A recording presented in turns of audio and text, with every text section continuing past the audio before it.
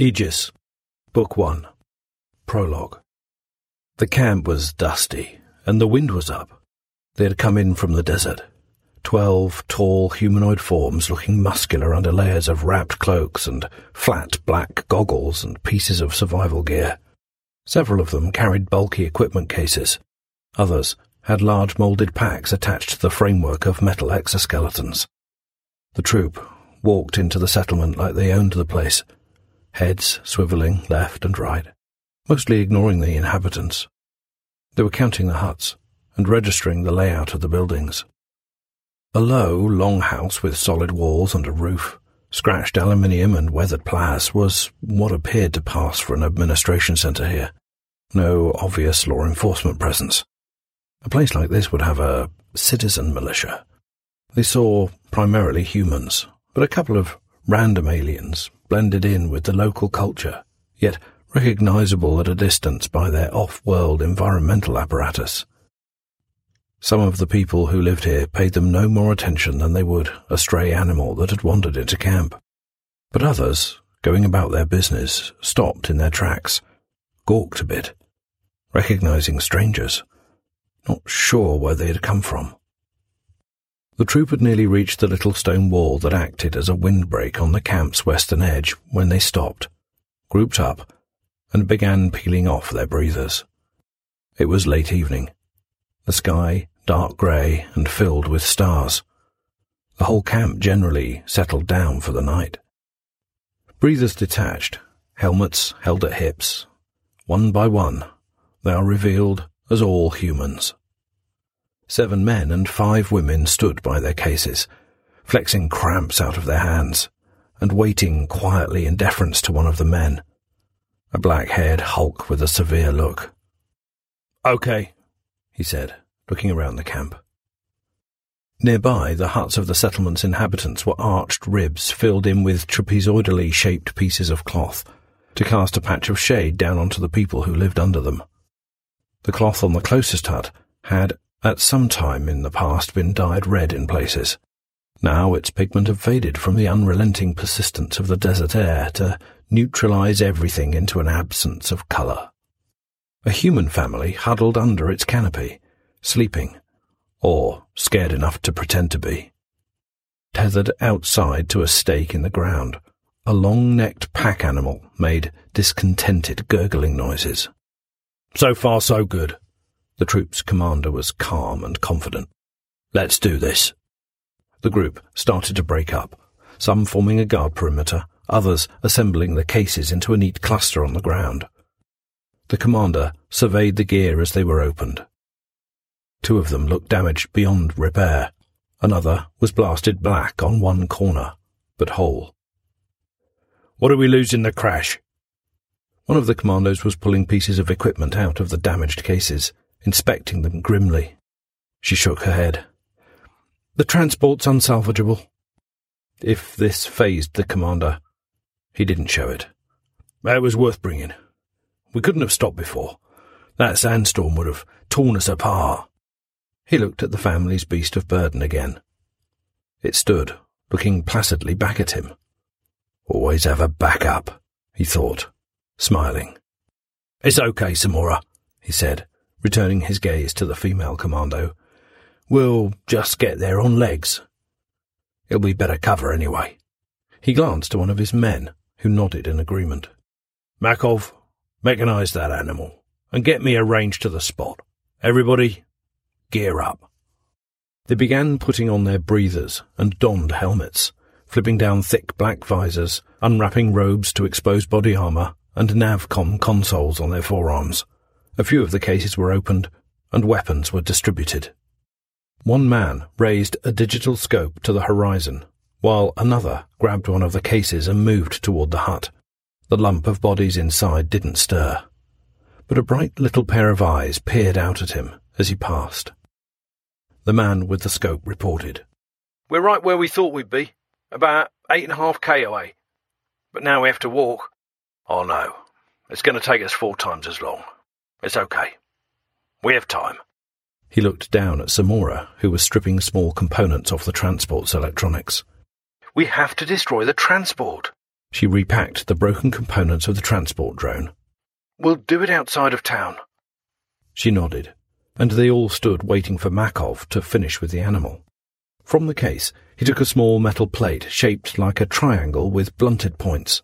A gelatinous bag was attached to one side, containing individual sacks of different coloured fluids filled with narcotics, organic compounds, and nanites. The other side housed a simple control monitor. He raised his hand to place the plate on the animal's forehead, but as he did, a cry sounded out from the hut, and a boy jumped up in an explosion of rags and sand. He ran straight at the trooper, yipping a word in his strange language. The trooper watched as the boy bounced off his body, fell down, still yipping, and got right back up. The commander came over waving his hands placatingly. "Whoa, whoa, whoa," he said, moving slowly. "Calm down. Here." He reached into a pocket, flipped out 3 white 50-credit coins. The boy caught them reflexively, then threw them down onto the ground. They were made of lightweight plas and glowed phosphorescently in the sand. You can't buy anything with these around here." Suddenly the boy was speaking common, heavily accented but understandable. "The nearest outpost is 5 days away. How will we get there without Weibo?"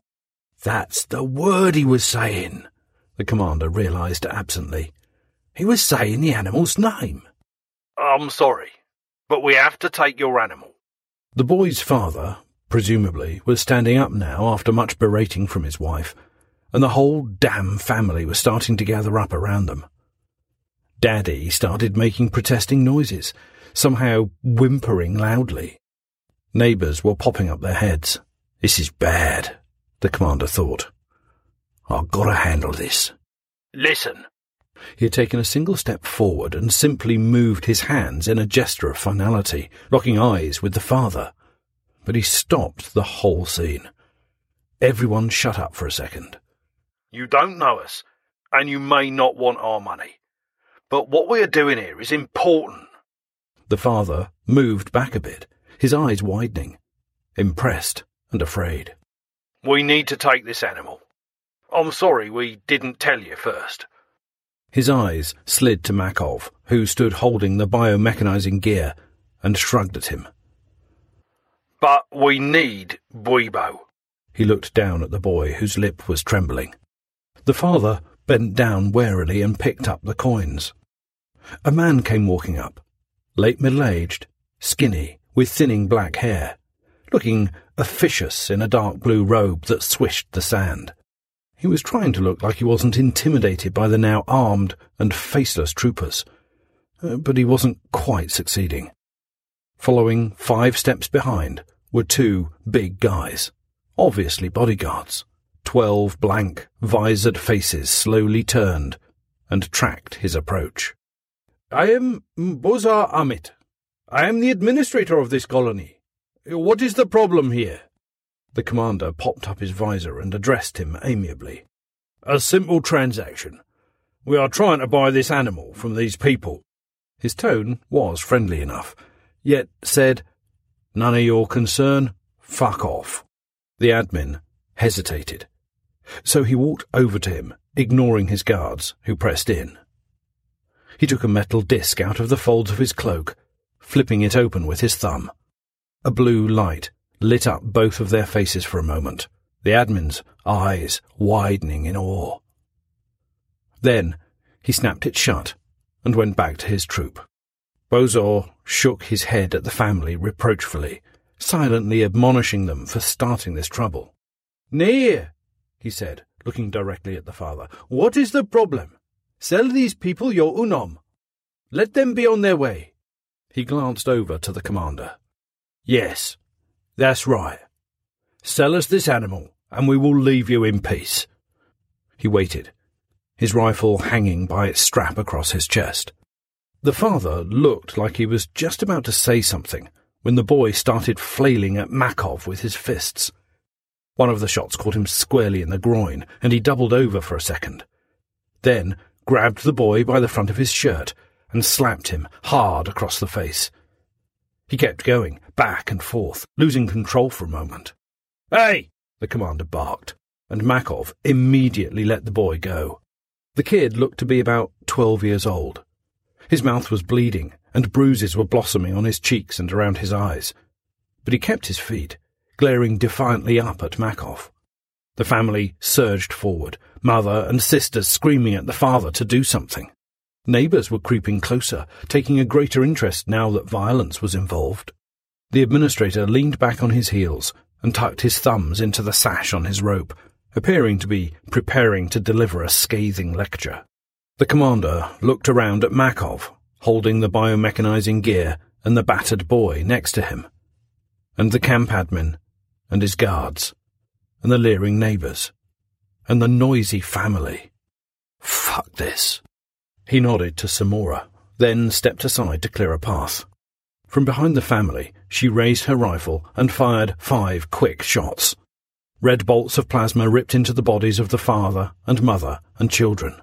The boy was standing by Makov, so she couldn't shoot him. They just stood looking at each other for a long moment. Then he started screaming. Makov plunged his fist straight down on the top of the boy's head, and he dropped as dead weight to the ground. The assembled party had frozen, silence all around except for the sizzling of the family's flesh. Some of their clothes had caught fire. The animal was chomping, breathing hard, panicking. Makov grabbed its harness and soothed it into complacency. For a moment, the administrator's guards flexed forward, but were stopped by the cool, faceless stares of the commandos.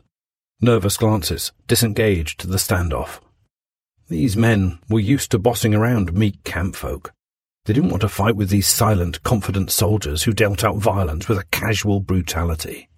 The family's neighbours didn't seem to badly care that their friends had just been murdered in front of their eyes.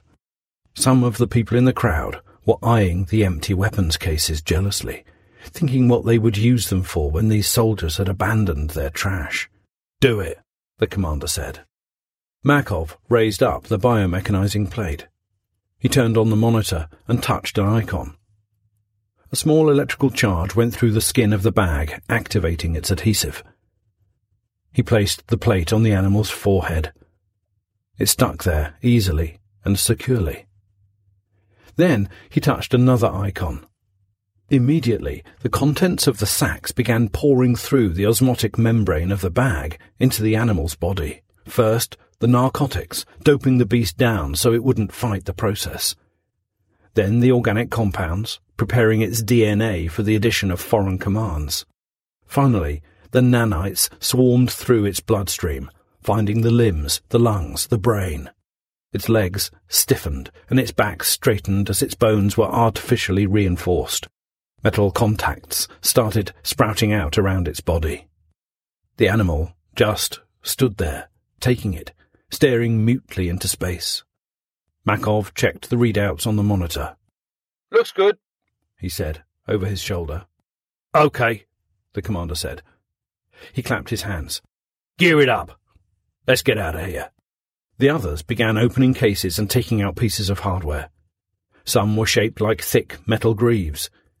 These were placed onto the animal's upper and lower legs. They went on with a solid, snapping connection and stayed firmly in place, moulding themselves over the contacts, fitting to the particular curves and angles of the beast's body. Then, larger pieces filled in its back, with attachments for hauling baggage. Within minutes, the beast had turned into a mechanized vehicle. The cases were loaded onto the biomech. The slow exoskeletons were ditched with their batteries removed, and, at a signal from the commander, the troop moved more sprightly now out into the waste. Some hours later found them nearing their objective. Through the displays on their visors, they could see a huge domed energy shield covering an installation on the horizon. Their weapons had proved useful only for killing civilians. They had encountered no guards on the way. They plodded on for a while more until they reached the shield, invisible to the naked eye. The commander's voice came through the comms. "Okay, let's stop here and set up the jammer." The troop once again went to work, unloading the biomech, opening the cases. A bulbous apparatus was set up, smooth metal underneath matte black paint. A tiny fusion generator was plugged into it, a projection tube attached to the side, facing the installation. It was switched on, and a ray of energy coned out to cover a portion of the shield dome. Any dip in the intensity of the dome would register an alert. This machine was amplifying a space for the commandos and their biomech to pass through. "Check," said one of the men who had set it up, eyeing the control monitor. They approached the shield and walked straight through it without hesitation. One of them guided the biomech so it didn't stray away from the safe zone. The troop plodded on through the desert, silent but anxious. Several minutes later, one of the men spoke to the commander. "We're in range." "OK, just a little ways more." He finally found a spot he liked. They all knew what to do now and went to work without being told. There was only one job left in their mission tonight. The largest cases were unpacked from the animal. 5 of them went to work at once, assembling a large machine. First, a square metal plate with latchings and holes in its corners was laid down after they had smoothed a spot of sand. Poles were threaded through the holes. A slap on the top, and they shot stakes into the ground, securing the plate. Then the components started piling up, stacked and fastened in order. At last a cylinder the length and diameter of a man's arm stuck out from the front of the machine, and it was obviously a small field artillery piece. All the people working on it peeled off, leaving one who knelt down and activated its controls. The far-off installation came up on its monitor in close resolution. He zoomed in to several places, designating targets, panning the view around to select places behind buildings and walls.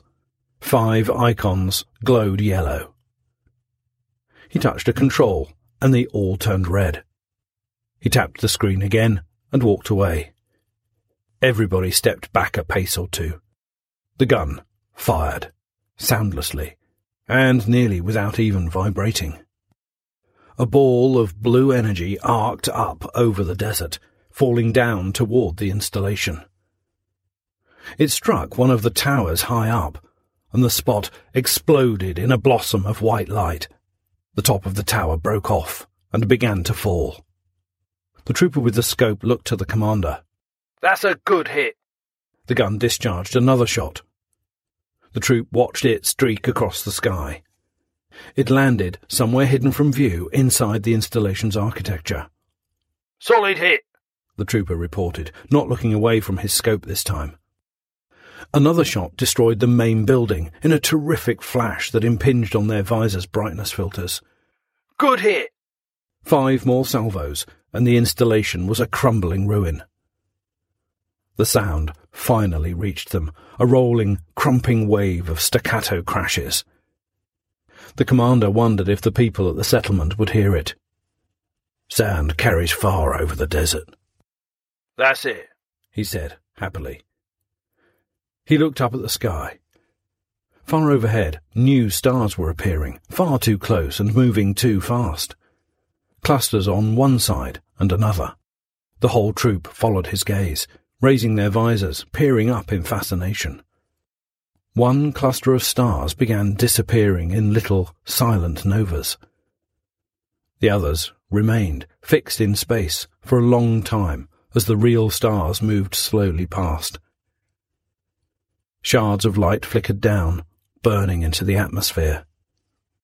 "It worked. Just in time." The commander was satisfied, relaxed, his spirits up.